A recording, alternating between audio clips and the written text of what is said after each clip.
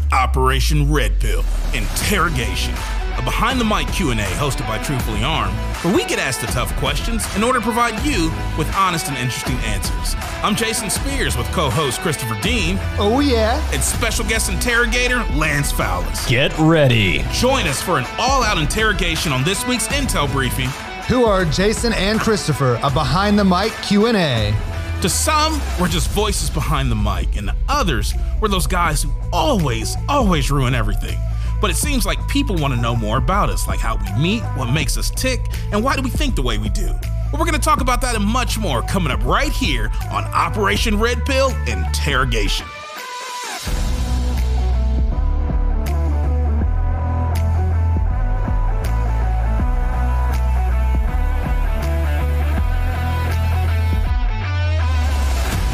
Welcome to Operation Red Pill Interrogation, where we get asked the tough questions in order to provide you with honest and interesting answers. Lance, you now have the con. Gentlemen, thank you for having me. Are you ready to be interrogated? Yep. Come on, Let's bring do it it. on, baby. All right. Okay, guys, so we've heard a lot of content, the facts, and the exposure of Luciferian ideas. So tell us a little bit more about you guys. Who are you, Jason and Christopher? I don't know why I wasn't ready for that question. It's funny, as you were reading the question, I was thinking of the the scene from Gladiator, where he's like husband of a murdered wife, father. Yeah. So I'd be like, I am Christopher Adam Dean, husband of a living wife. That's a great scene. Maximus Decimus Meridius. Right. Father of a living child. Like, it doesn't carry the same weight. My name is Maximus Decimus Meridius, commander of the armies of the North, general of the Felix legions, loyal servant to the true emperor Marcus Aurelius, father to a murdered son, husband to a murdered wife, and I will have my vengeance in this life or the next. That's like one of the most dope lines. 100%. It really is. That's why I get mad when everybody's like, "Are you not entertained?" It's their favorite line from Gladiator. And I'm like, what? Yeah, not the top one. No, Yeah, you need definitely that one. Maximus Decimus Meridius. I was going to change my name legally. Jason Decimus Meridius Spears. I would say one of my goals in life is just to be able to have a quote ready in my life that's that intense and that I don't screw up. Yeah. That would be sick. Because you'd have the time and then the moment and just Your voice completely cracks. watch it. Yeah. That's Maximus. Yeah, you can't be taken serious at that point. So yeah, Christopher, tell us about yourself. I'm Christopher Dean. Like I said, I'm married to a wife. I have a child that just turned 13 months. Way smarter than he should be. Mm-hmm. I am a thinking believer, a Christ follower. And with my best friend, we do this ministry called Truthfully Armed, and we're getting ready to launch a podcast. I like that. Tell us about you, Jason. Well, it's always hard when somebody asks you, tell me more about who you are. Because you got to take this really broad idea of being, who you are as a human being and funnel it into this really short elevator pitch. It's like one of those things you hate being asked on job interviews. 100%. But what I've learned... I really like red shirts. Right. Like, okay, but that's not what I wanted you to... Right. But one of the things I've learned is typically there's 3 things I tell people about me, but since I'm being interrogated, I'll give you 4. Mm-hmm. So if you want to know who I am, there's 4 things you need to know about me. Number 1, I am a extremely curious person. I have an insatiable appetite for learning. Mm-hmm. Number 2, I am highly relational. Mm-hmm. And it took me a long time to realize that. It took me to my adult years to really realize how relational oriented I am, which is really good for being so curious because it's the relationships between things that I find are very important for me. Third thing to know about me is that I want to say I have a voracious, but that's not the right word. I have a very eclectic sense of humor, and it doesn't have an off switch. Sure. Which gets me in trouble. A little bit. A lot. Because there are things I'll find funny, and it's normally at the most inopportune time when you are not supposed to be laughing that I will be internally roaring with laughter. Mm-hmm. And the final thing to know about me is I'm actually deeply sensitive, and that is in no way to be misconstrued as weak. Mm-hmm. You know, it's not that. But there are things that I'm able to pick up on and perceive that I think extend beyond the ability maybe of people who are around me. Mm-hmm. Which sometimes means, yeah, I get my feelings hurt, but it also means there are things that I'm observant to and thinking about on a wider, deeper level, oftentimes than the person next to me. But those are four things, if you want to know who I am, I think are core to my personality. Yep. Did I have 4? I think you had 2.5. You got a wife and kid, so I'm still beat. Yeah. That's my personality. I have a wife and kid. Give me one. Let me just start with you, Christopher. Give me one thing that how you would describe Jason. Well, that's good. Oh, That was unscripted, folks. one thing. Shoot, he already said his sense of humor. That was pretty good. I mean, you can say something that you notice about his sense of humor. No, I'd say he's very thoughtful. I was going to go with sexy, but all right, thoughtful works. Thoughtful. You would not be comfortable if the first thing off the rip. Tell me one thing about. Oh, he's sexy. Well, you can leave it. Yeah, you can leave the salad. Gosh, everybody loves chocolate. This is ridiculous. No, I'll just use this example. Actually, I had brought up something to him recently. Oh, we listen to a lot of information, and there's this one source that he thinks is a little abrasive on a variety of issues. Mm-hmm. Sometimes he has to even stop listening because I just can't take it. I don't have a stomach for it or whatever. Yeah. And then I heard something that I was like, oh, this is really wrong. This is like theologically inaccurate, right? So I bring it to him and I'm like, hey, this person said this. And he's like, well, actually, there's a good case for that. And I was like, huh.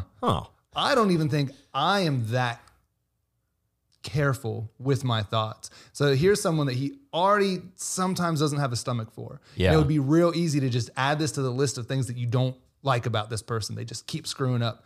And he's like, well, actually, there is a good case There's for a this. And I was case like, for that. wow, I really need to slow down a little bit. And so, yeah, I like really, that. I really appreciate that about Thanks, Jason. man. Yeah.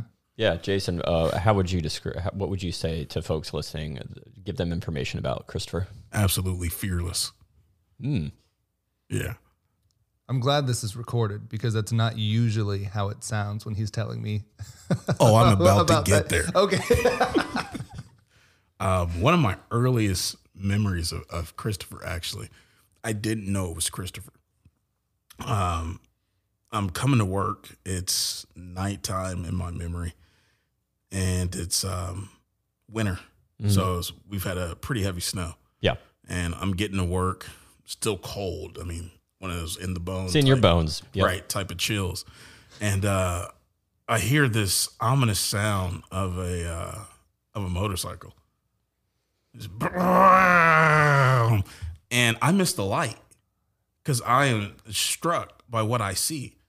And it's this bearded Viking person riding a bike, like riding a motorcycle in the snow. Yeah. As it snows to work. While you're in a vehicle chilled to your bone. To my bones. I'm like, what type of absolutely dysfunctional person is riding their motorcycle at night? Yeah. So I happen to go to work. I'm talking to Christopher later. And I was like, dude, you're not going to believe this. He's like, what? I was like, dude, I saw this idiot riding to work today on a motorcycle. He's like, a motorcycle? I was like, yeah, in the snow. What type of moron does that? And he was like, that's my bike. And I was like, ooh, insert foot into mouth. Me. I was like, you've got to be kidding me. But the more I've gotten to know him, man, he doesn't really have, I don't think he possesses a good sense of common sense fear.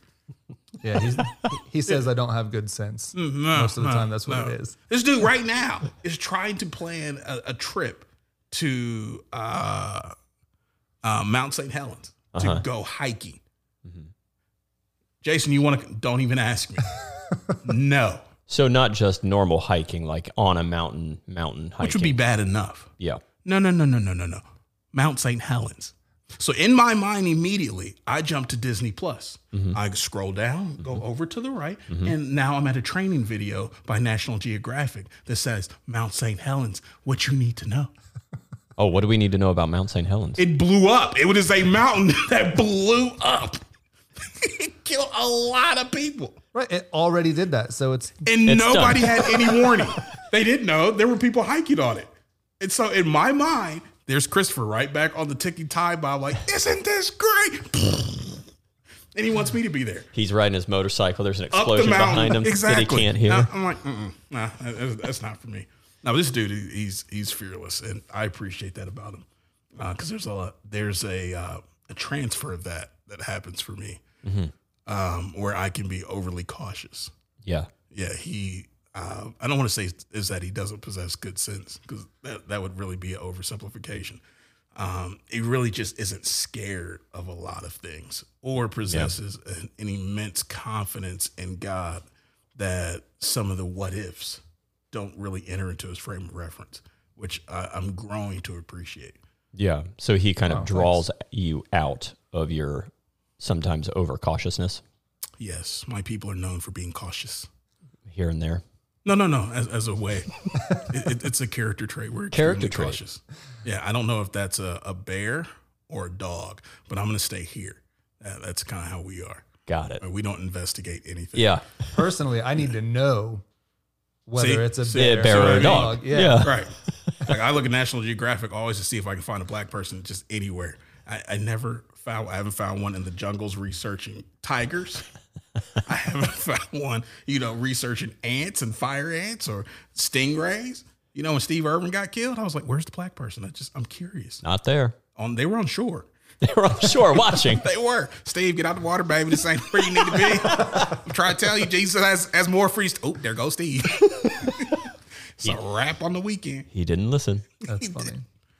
So how did you guys even meet? Match.com. I'm not going to respond. No, we met at a large shipping logistics company. Unfortunately, you can't really use the names of companies nowadays because they're hypersensitive about being associated with that. But basically, we worked at the same company and happened to meet a few times here and there. Then we ended up getting stationed together. I ended up getting stationed over where Christopher works. And at that time, he was working at Victoria's Secrets, responsible for scanning all of the wonderful attire that they make and sending it out to the people that need it most Ricky Tick. And I decided to join him in that endeavor. It was a mistake. But the company actually sent me over there one time when I think they were shorthanded. And so we went over to Victoria's Secrets and had a chance to actually talk with him and get to know him. And our friendship really blossomed out of that. Yeah, he wasn't real careful, though, the first conversation that he had with me. Oh, yeah? Typically you imagine, it's somebody you don't know, so you pick an easy topic, Maybe filter yourself a little. Maybe. No, like off the rip, he was telling me that he was convinced I was going to hell. So It's not exactly how the conversation that's how I went. remember it.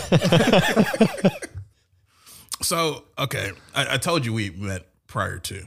Yeah. Vicky's is where we actually got to know each other. But Yep. I think where I first met him was, I want to say, where we had to turn in our paperwork and things like that. I remember several days I would be having conversations with one of the customer service associates who I was becoming friends with, and I'm cracking jokes.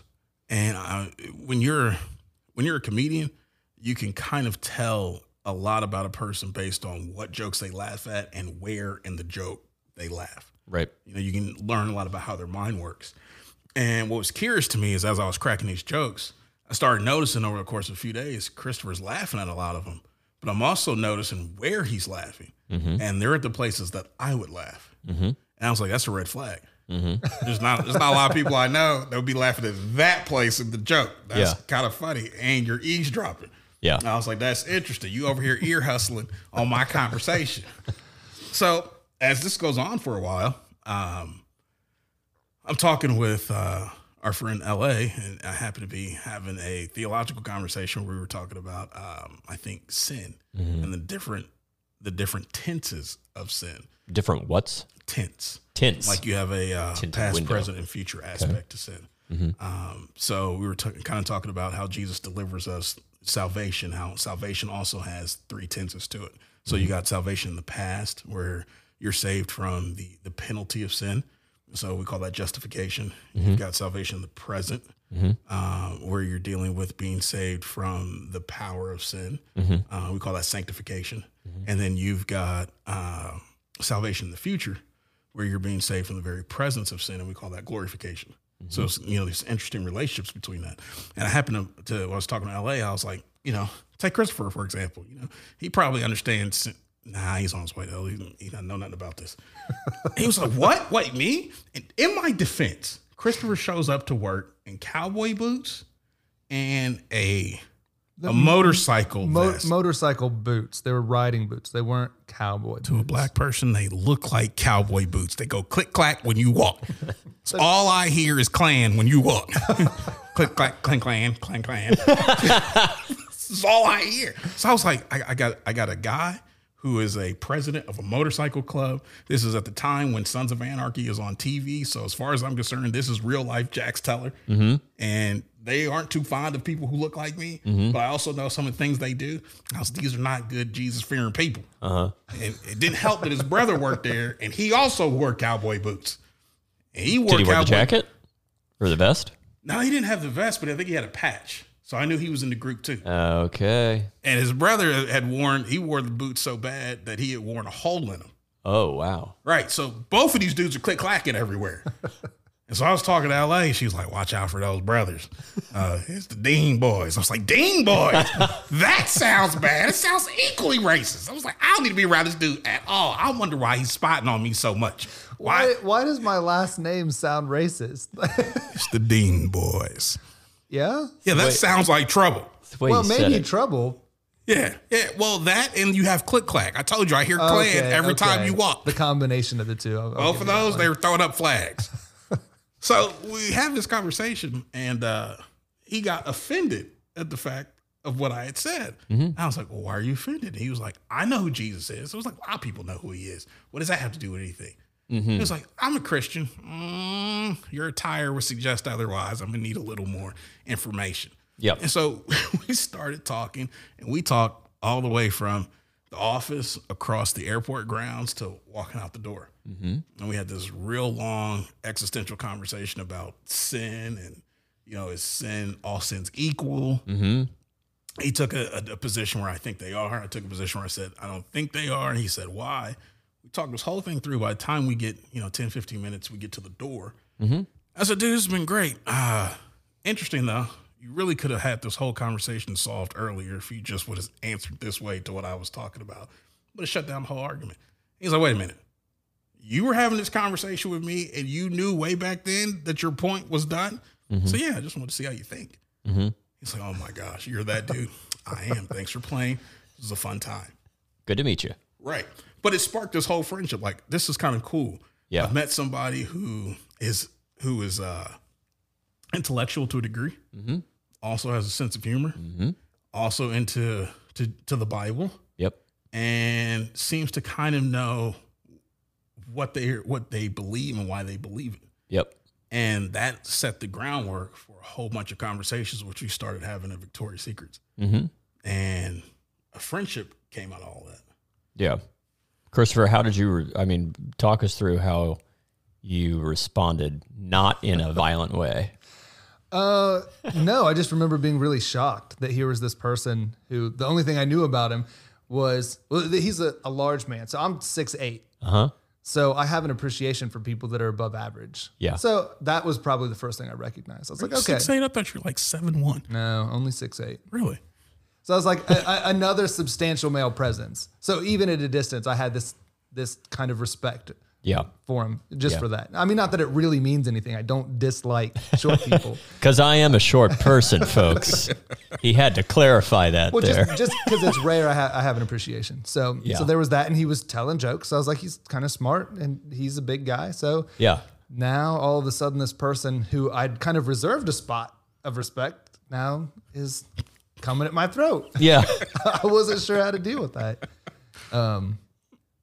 But I was really, even though I try to be thoughtful, like he was saying, I was borderline pantheistic at the time, which is thinking that everything is God. You know, God is the coffee maker and he is the tree. And just because I was raised in the church, but then kind of abandoned by the church. So I had all these ideas that I had to try to figure out and jam into my life without any guidance. Yeah. And he came along, and not only was he able to converse with me on this level, he knew better than I did and corrected my argument. And I was like, I like this. Because most of the time, I couldn't even have people that would contend on that level. Yeah. And he was clearly, at least in this one chess move, was way over me. And I was like, I got to know more about this guy. Like, we got to have more conversations. So that was really cool. Which is really funny because at that same time in my life, that was the last thing I wanted. I didn't want more conversation with people. Yeah. You wanted to keep things one-dimensional at the time. Absolutely. You were used to things only being one-dimensional, and then here you find somebody that's able to be three-dimensional. Yeah, I'm like new at a new job. I'm starting a new chapter in my life. Yep. You know, I'm not Let's pull back the change. Yeah. Let's make the circle small. That's what you do. You know, you go ahead and you regroup, reset the clock. Yeah. You know, you kind of, you slim it all down. Set the clock. I like that. It's that Riddick term. Yeah. You go ahead and you reset the clock and you're like, all right, cool. It's just, I got to do what I got to do. Yeah. And it was opposite for me because I'd been at the job for a while. Yeah. So I was really comfortable and kind of had this boring job, you know, within the company. So I was looking like the first spark. I was like, I need more of this right now. Yeah.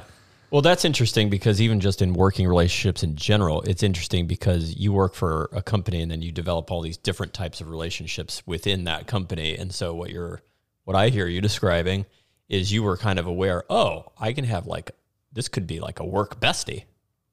Yeah, kind of like. He didn't like any of that. Y'all tried to make me friends with Cyrus the Virus. What? Cyrus the Virus. Didn't you see Con Air? Yeah. Yeah, don't you remember Cyrus the the Virus? Which one was John that? Malkovich? Yes. Got it. Okay. Yeah. You done made me friends with Cyrus the daggone Virus. It's not what I'm here for. I'm trying to make some money and leave. He wants to talk about Jesus of all things. If I mess this up, he really is going to go where I was joking. Yeah. He was going. Yeah. It's a lot of pressure. I'm just trying to go to work. I don't need extra work pressure at work. Right. I don't need extra pressure at work. Okay, you threw out a term there I've never heard. So what does Riddick mean? No, the movie Riddick with Vin Diesel. Oh my gosh. Okay. Yeah, this is the third movie where he's stranded on a planet, and he says, now we got to reset the clock. Yeah. And I'm like, oh yeah, I like that. That's that hilarious. Speaks to me. I'm used to Jason throwing out a term I've never heard before, and I need to ask him for the definition. So I heard him say Riddick, but you're literally talking about a movie character. So man, my vocabulary is not. I'm not a loquacious person. I don't have a verbose vocabulary. I'm not responding to that. I think that's the beauty of not just our friendship, but what we bring to the table with Truthfully Armed, is because you don't know, is this a phrase that you've never heard before? Because it could just be a person in a movie. Yeah, literally. We're not always one or the other. Yeah, that's a really good point. So as you guys in your work environment, you have all these other work relationships, so people observe you guys in your relationship as it grew. So do you think that you guys are more alike or more different than people that know you would expect? We are definitely way more different. I don't know if people expect that.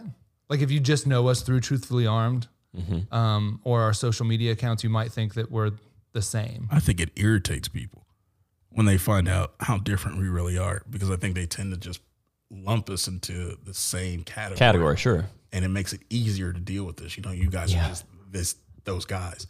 Yeah. And oftentimes he and I are constantly talking, and we're like, we come to completely different, polar opposite perspectives on things. On almost everything. Pretty much. It's crazy. Yeah. And we're still able to be friends, which is really crazy. Yeah. We're not arguing. We're not, upset with each other. We're different. But see, when it works like that, don't you guys find then that because the way your relationship is that you guys kind of have a sharpening effect on each other And that's Totally. It does happen, but it's not. It doesn't just happen automatically. right.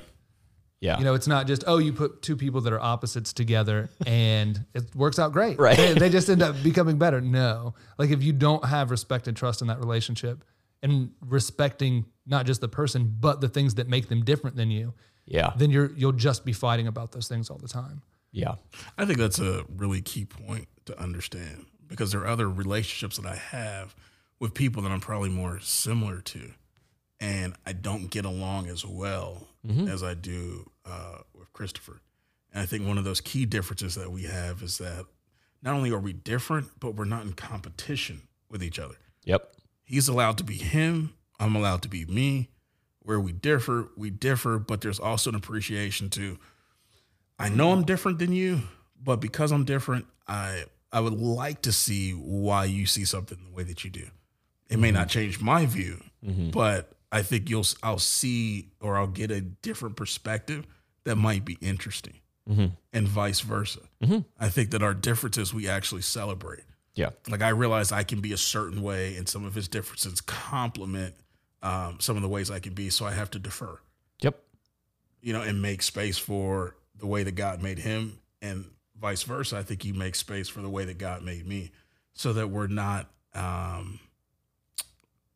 we're not competing against each other, and we're not constantly in conflict. Yeah. If that makes sense. It does. It does. But I think it's really awesome how you guys are describing it, because it's so much easier right now. And I think people have a tendency right now to find their comfort areas, and then they end up surrounding themselves with people that think along the same lines as they do. And then you get stagnant and you're not able to learn. But if you can be around somebody who kind of sharpens and challenges you on your points of view, that makes you a sharper individual and makes you more effective and opens up your mind to more things. I think if there was only one thing that we had in common, I think it's our desire and our pursuit of truth. Dude, that's what I wrote. Is it? That's great. Wrote where? Making a note for this. If I was asked that question, that was how you're going to answer it. That I was thinking about, which I think it is our relentless pursuit of truth. Yeah. That keeps us pretty grounded. Yep. So if one of us goes left of center and the other one calls the other out, we're not offended. We're like, oh, okay, well, you're right. Let me scoot back. We got to come back in line. Yep. Right, that's what keeps us from being at competition, because we're both headed to the same goal. Yeah. So no matter how difficult it is or how much it's against our emotions, because there's a lot of times we'll be in conversations when you're just in your emotions. Like that, that's all this is. Which pisses me off. It makes me more emotional. It's like I can understand women a little better. Yeah. Christopher's like, calm down. Shut up. Yeah, I am calm. Don't I sound calm? I sound real calm. No, you sound psychotic, bro. I think you are way in your emotions. But I think it's important that beyond what we're feeling in the moment, what we really desire is truth and to be accurate. And we give each other the space to speak into each other's lives like that. Yeah. Look, I think you're wrong. Yeah. And because of this, and because we care more about wanting to be right than be justified in our errors, it's really allowed us to grow together and to put together, this ministry as well. Yeah. Yeah. Yeah. So like, even as we've been talking, I have to admit that I've noticed something. Okay. What's that? I've noticed, Christopher, you're white. Jason, Am I? I've noticed that you're black. In today's cultural atmosphere, does racial tension come up? What? Tension? I feel tense just asking that question. Yeah, we got to be careful how we answer this. Yeah, 'cause you got to it be. might cause tension in and of itself. Your voice has tension. No. It's Why do funny. you get to go first? Is this because you're white? Yeah. All this privilege of getting to go first. This is ridiculous. But no, it's funny. It reminds me a little bit. Frank Turek says that dealing with racial issues it's difficult to balance, because on one hand you can overemphasize and make everything about race, and then on the other hand you have a tendency to ignore it. So when you were asking the question, I was like, well, can I say that there isn't any racial tension between us? or am I just, is it my white fragility that that is not able to see the actual tension? So it's just funny. And everything is racist. right. You know, it's funny you asked that question. I called Christopher one day. I listened to this this pastor. His name is Vodi Bakum, and he was dealing with critical race theory. And I was like, hey, I heard that in the news. Let me see what this guy's got. Yeah. Dude starts talking, and he's breaking down the points of CRT. And he goes, one of the critical aspects, if you want to know if you've bought into the idea of critical race theory, one of the things that it teaches is that everything is racist.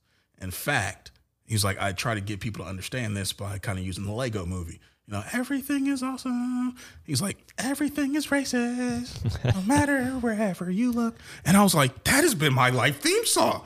Yeah. Do you mean I'm part of the CRT movement and I ain't even know? I called Christopher. I was like, Christopher, I think I'm a racist and I didn't know. He's like, I've known this for years. You're finally getting delivered. I was like, dude, I'm listening to this. And the dude was like, everything is racist. And I was like, oh my gosh, I've been singing this all day. I've got so much repenting to do. It was interesting. He was able to take that. And we had this wonderful conversation that came from it. I think it would be a complete lie to suggest that there's no racial tension at all in our friendship ever. Like there's never been or there never will be, especially given where we come from. That's just not realistic. There's been lots of it and we've had to work through it. Some things are unintentional. You know, some things are just where you come from. It's not something you would think about. There's something I said to him and he got kind of offended by it. And I was like, yeah, in our group of people, that's not really offensive, but you're not in our group. I can see why it's offensive. Define group as you're using it. Ethnic group. So Got it. You're not necessarily black.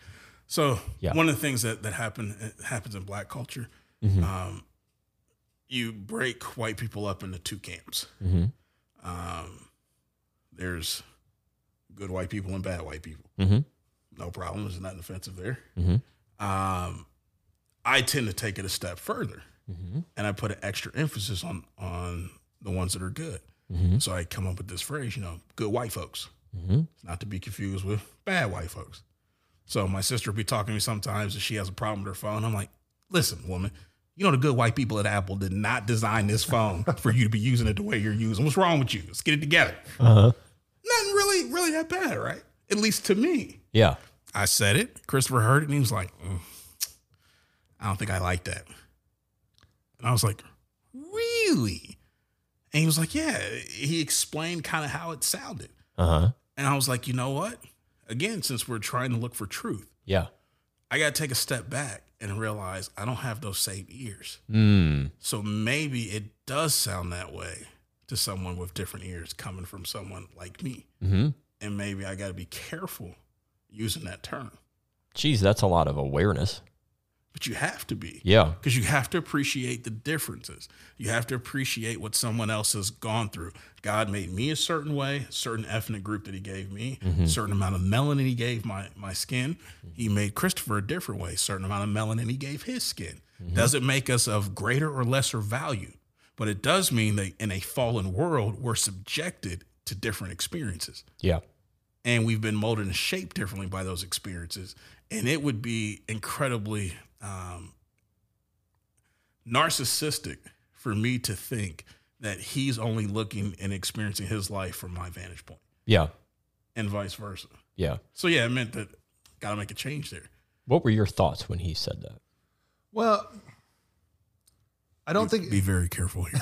no, I don't think it was because this isn't necessarily something that we do. I don't think I came at him and was like, look, I'm personally offended by the way, you know, every time you say this, it makes me hate you. You know, I don't think that was it. Yeah. But knowing who he is, approaching it from this is what it could sound like, and this is something that I have to battle when you say it.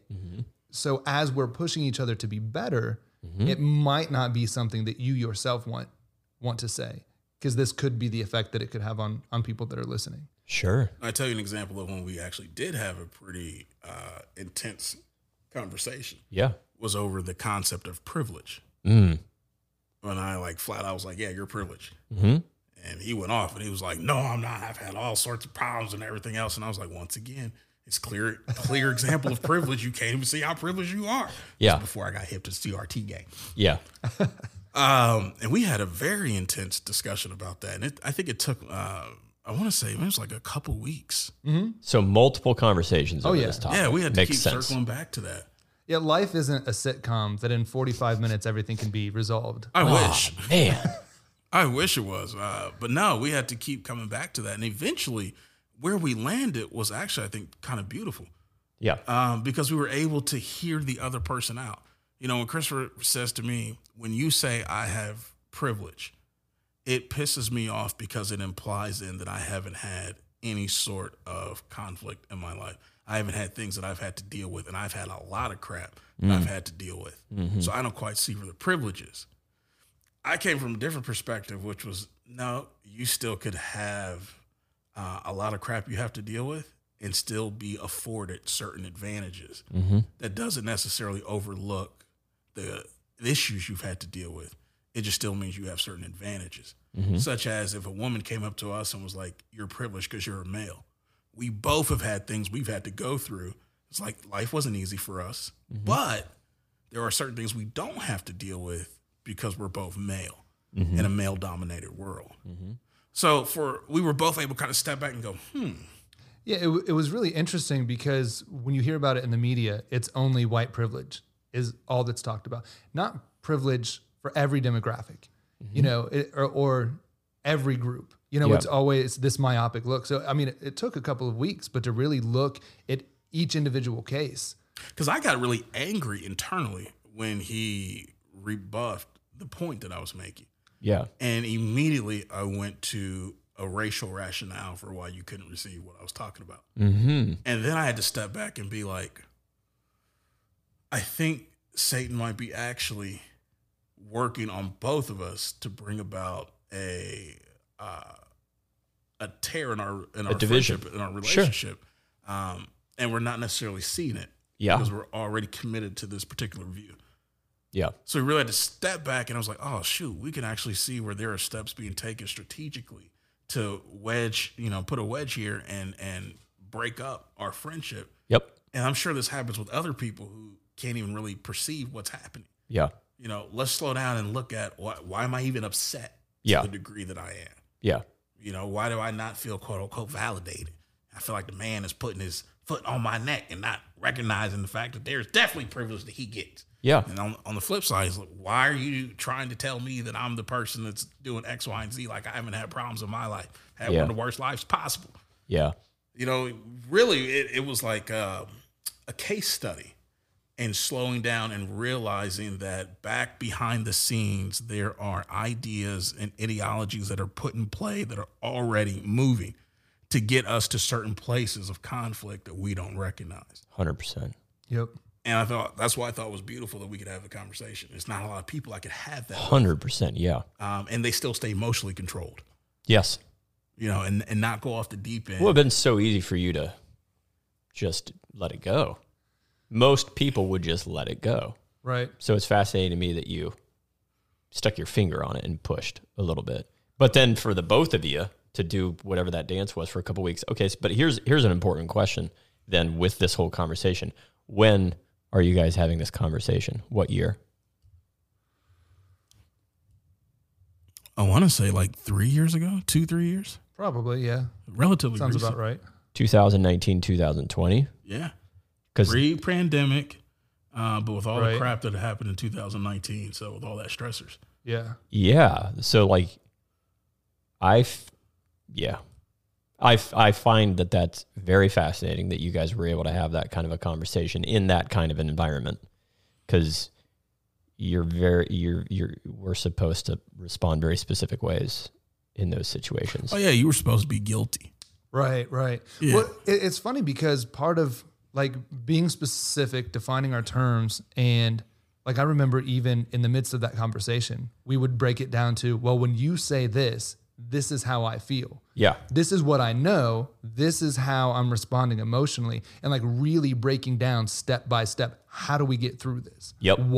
What makes us respond to this way when we might know something that's contrary to that? Yeah. Like it really took a lot of work, but it was that type of awareness and transparency with one another that helped us come to that better place. But see, then race has played a different role in our relationship. Like I remember calling Christopher one time and telling him, I'm really mad at God. He's like, why?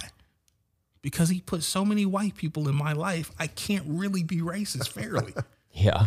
I was like, that's a problem sometimes, because sometimes you just want to put everybody in a group and be like, here you are, and I'm done with you. Yep. But I've got your family. I've got, you, your wife, your kids. Christopher, his family has literally adopted me. What do you do with that? Right. You're like, you're my black son. I was like, I mean, in the hierarchy, is that made me like 3/4 of a son? Because in the Constitution, I don't know how we're ranking here. I need to know, and I have equal inheritance here on the farm. I need to know. But they've openly accepted me. Yeah.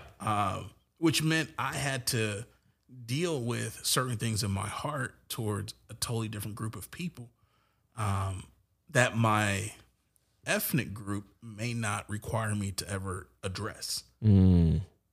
It might be okay to say certain things or to have certain views. I remember one time I was watching the news and this person, particularly what they did, I was like, that has to be a white person. There's the particular crime. I was like, there are different types of crimes between the races. I don't know if it was Chris Rock who said this, You hear that an old lady got kicked down a flight of steps and her first of the month check was taken. That's a black crime. Clearly. But if you hear somebody rode through 13 states wearing another person's head as a hat, that is a white crime. It's not something that black people do. And so I was kind of sitting there, I heard something on TV. I was like, clearly that's a white person. I think it was a sniper situation. Oh, sure. I was like, oh, that's definitely a white person. Found out it was a black person. I was stunned. And God's like, so what are you going to do with your presuppositions there? Yeah. I was like, I didn't know I had them, but now I got to address them. Yeah. Because we get programmed in this life so quickly. Yeah. To label, judge, and dismiss people based on preconceived ideas, and not to treat people as sacred human beings that God has created, and they are made in the image of that creator and bear intangible. I don't want to say intangible, but bear, what's the right word I'm looking for? A fingerprint? No, worth. They have Inherent value. Worth. Thank you. Yeah. That's the word. And to appreciate them as such, even flaws and all. Yeah. Normally, we like to make them an object and then dismiss the object. Right. And so having to deal with racial issues has forced me to look at things that have been in my own heart and have to address those. Yeah. Again, this is another area that we're completely different. Not just because he's got more melanin than I do, but he's very, I would say, racially sensitive, right? Being a minority in America. But I was raised, my whole family was outcasted, right? And my mom did a really good job raising us that we just, if there was any talk about differences in races, it was usually because we wanted to be like them. Like as musicians, or whatever, we really appreciated the way that black churches sounded, the rhythm that they had and things like that. Yep. But We do sound pretty dope. but outside of those very small appreciations for those differences, like there was no conversation that we had about, these people are less, or this is how we need to think about these people or anything like that. So, like coming at it from the outside, not just being white, but being unfamiliar with the cultural tension, because we were poor and just, we did some homeschooling and things like that, outside of other things that kept us apart. So it's been an interesting journey to kind of openly look at what's happening in society, even though I'm not a part of it. Yeah. I'm in what they say is the guilty party or whatever, but really coming in going, I don't know what any of this is. Like Jason's had to tell me, this is what some people, say about this race or that race. I was like, I've never heard that. Yeah. Like, what do you mean that's racist? Like It inevitably leaves me feeling like I'm the racist in the friendship. I'm like, this is horrible. But no, it's been a really interesting journey. Yeah. That could have been bad. Yeah. Without the trust and the respect that we have for one another. Yeah. We could have just been at each other's throats the whole time. Okay, guys. So you've kind of been speaking to this already, but maybe you just have kind of maybe a couple final points to kind of refine this. When you guys talk about all like your different, all your differences and how you guys are in your relationship, what specific roles do you guys find yourselves taking in your friendships that makes it so successful? Well, I'm the boss. So. I'm sorry, I couldn't hear you. No. In reality, Jason, well, I'll start with myself just because it'll make sense this way. I have a tendency to like bulldoze forward into things. Like, this is a good idea. Let's go. One person says podcast. I'm like, yes, let's go. I've already bought stuff on Amazon. But then Jason has the tendency to want to refine and improve. And I think that's a really good dynamic that we have, because independently, I'd just be bull rushing into all kinds of things haphazardly. And then he'd have a bunch of polished things that no one would get to see. Mm-hmm. So the way that we allow each other to work in those rules, I help keep pushing us into things. And he's like, well, we've got to fix this, this, and this, and this before anyone looks at it. So it's a pretty cool dynamic there. Yeah, I would definitely agree with that. Mm-hmm. I think there's also another role that we both play, and I think it's more akin to how God's designed us. One of the cool things was during my friendship with Christopher, he got to see when I became a truck driver. Yep. And I was freaking out like the whole time. Even when they gave me my license, I couldn't believe it. Mm-hmm. Like, I would get out, park the trailer, and I'd be walking down the truck, and I would call Christopher. I'm like, I can't believe they let me drive this. Mm-hmm. Like, this thing is huge. Mm-hmm. This thing is crazy. Christopher actually went on a ride with me. Mm-hmm. And we drove from Columbus to Indianapolis and back. And during that time, we learned something about ourselves that was very interesting. Mm-hmm. Christopher, by nature, is probably more like a motorcyclist. Mm-hmm. Very quick, moving up the road. Things are packed up, very minimal, and we rolling, constantly moving, just up the road. I'm probably more like a truck. Mm-hmm. I got a lot that I'm bringing. I got to account for all the size differences and variables. And as we go up the road, I can't zip and zap because of what I'm bringing. Yeah. Whereas Christopher's zipping through traffic and, move 10 miles down the road. I've got to look ahead, whereas he might not have to look as far because I can't stop as quick. All of those dynamics in our personality actually show up in our occupation and in our passions. Yeah. Which is really crazy, because then there have been times where we'd be dealing with something and Christopher gets burnt out. Mm-hmm. And I'm like, why are you burnt out, man? We got a whole lot more. He's like, I'm a motorcycle. I don't have the capacity for all of this. I was like, yeah, I'm a semi-truck dude. I'm not even full yet. We got more freight to put on here before we arrive. Yeah. But in our friendship, we also play those dynamics. Mm-hmm. So with a semi-truck, one of the critical things you're thinking about is braking. Yep. And being able to stop. Yep. With a motorcycle, it's go, go, go. Yeah. And so just like he was saying, he's normally the guy that's on the gas all the time. Yeah. Let's roll. Let's hit it. Let's do. Yeah. And I'm the guy with the brakes like, yo, slow down. We got stuff we got to do here. Brake. And the funniest thing are when those roles reverse. Yeah. When I'm like, let's go. And Christopher's like, brake. I'm like, what's that? I didn't think you knew what a brake was. But God uses both of those dynamics to help push us down the road, but push us down the road in a safe way. Yeah. And still getting everything there that we need to have there. Yeah. And I think it's really cool. Yeah. I do too.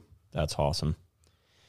Okay. So now that the 6-part mini-series is over, guys, can you tell us and your audience what to be expecting from you guys moving forward? Great stuff. But no, so the 6-part miniseries, we touch on the 3 control sectors of the satanic control matrix, which is demonically influenced education, satanic brainwashing, and mind control. Satanic mind control. My bad. I was brainwashed. And the New World Order. So going forward, we're going to pick more,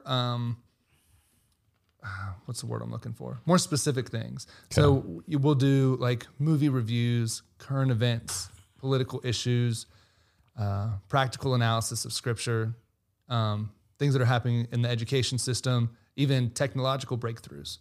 we'll be able to look at all of those things through this lens of the satanic control matrix. So we have our guard up and we really know what we're being exposed to or what we're moving through. So that's kind of what our podcast will be about moving forward. And then we've got another aspect of basically Operation Red Pill. It covers two primary things. One is the satanic control matrix. The other thing is the War College.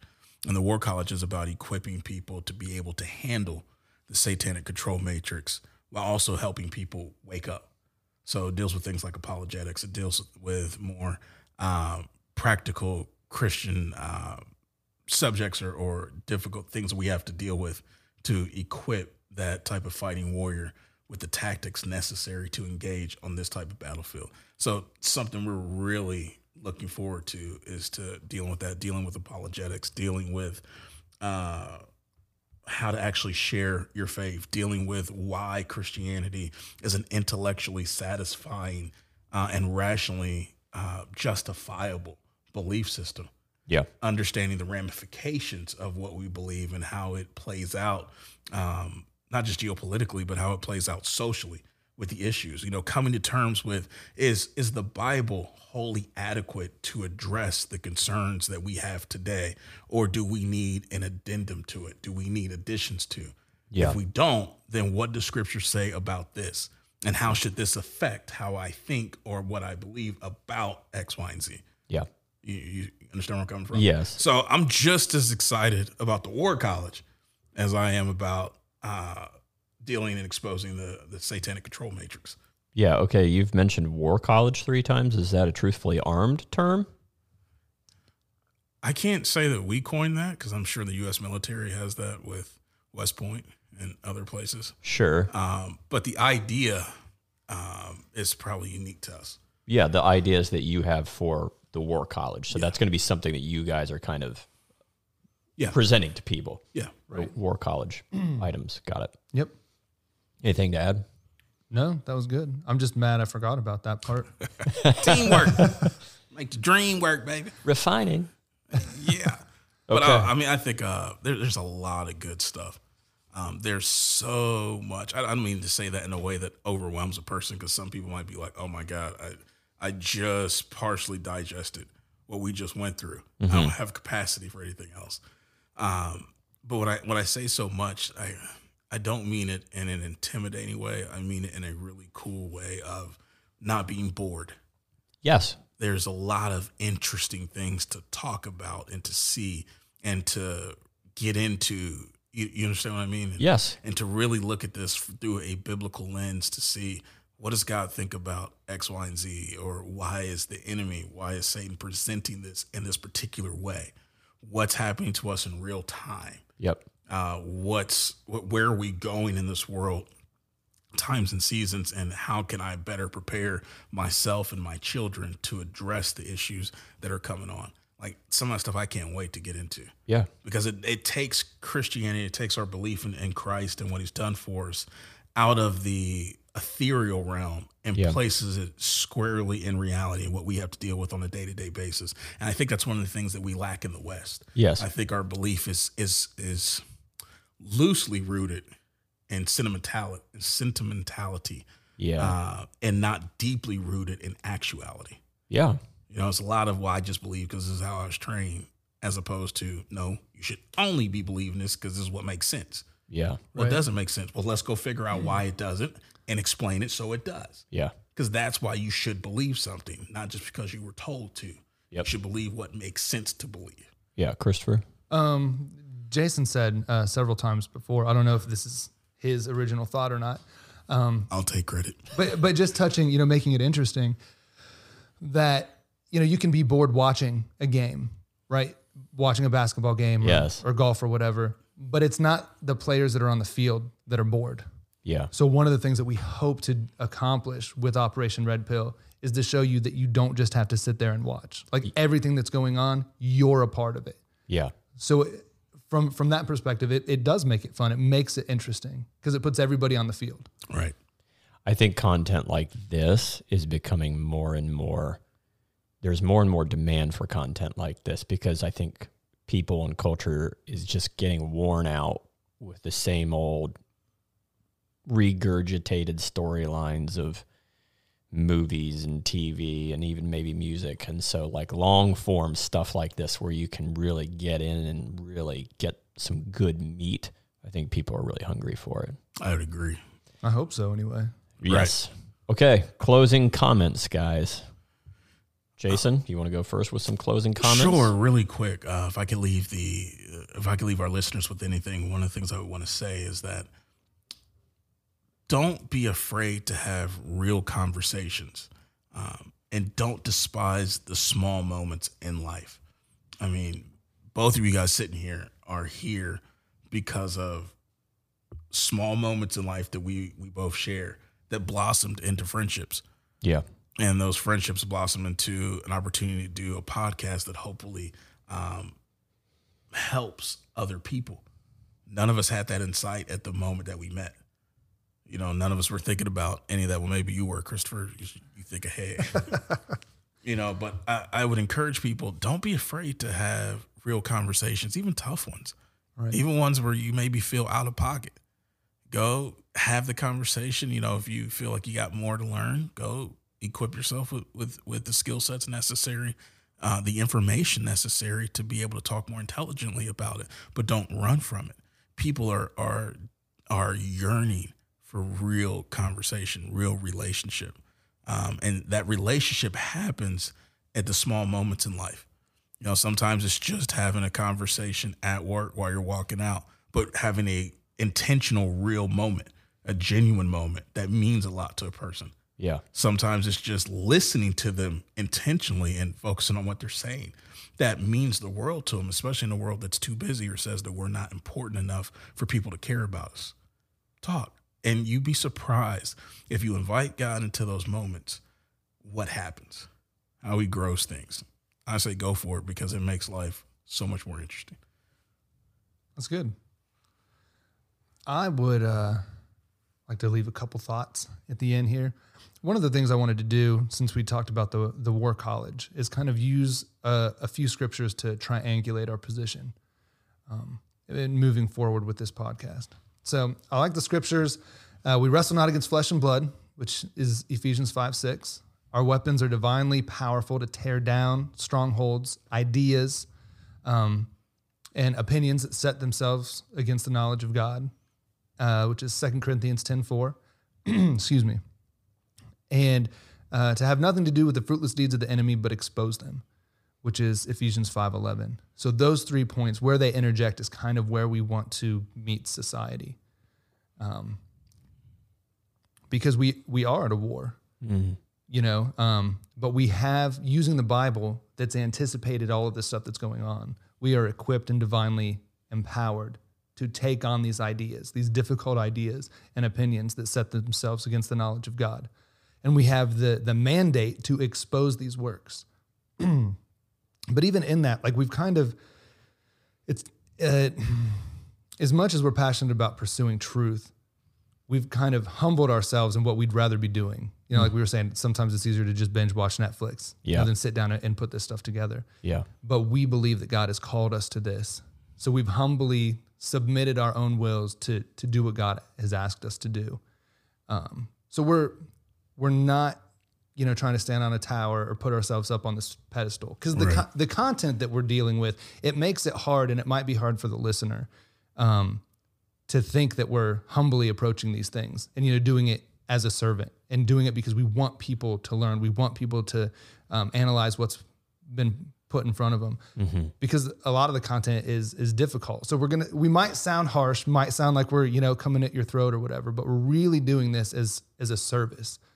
And, you know, Jason was talking about the importance of relationships. So reach out, you know, if you like, don't like, whatever, you know, have a relationship with us. We're not just a podcast. We're people that want to help people. Right.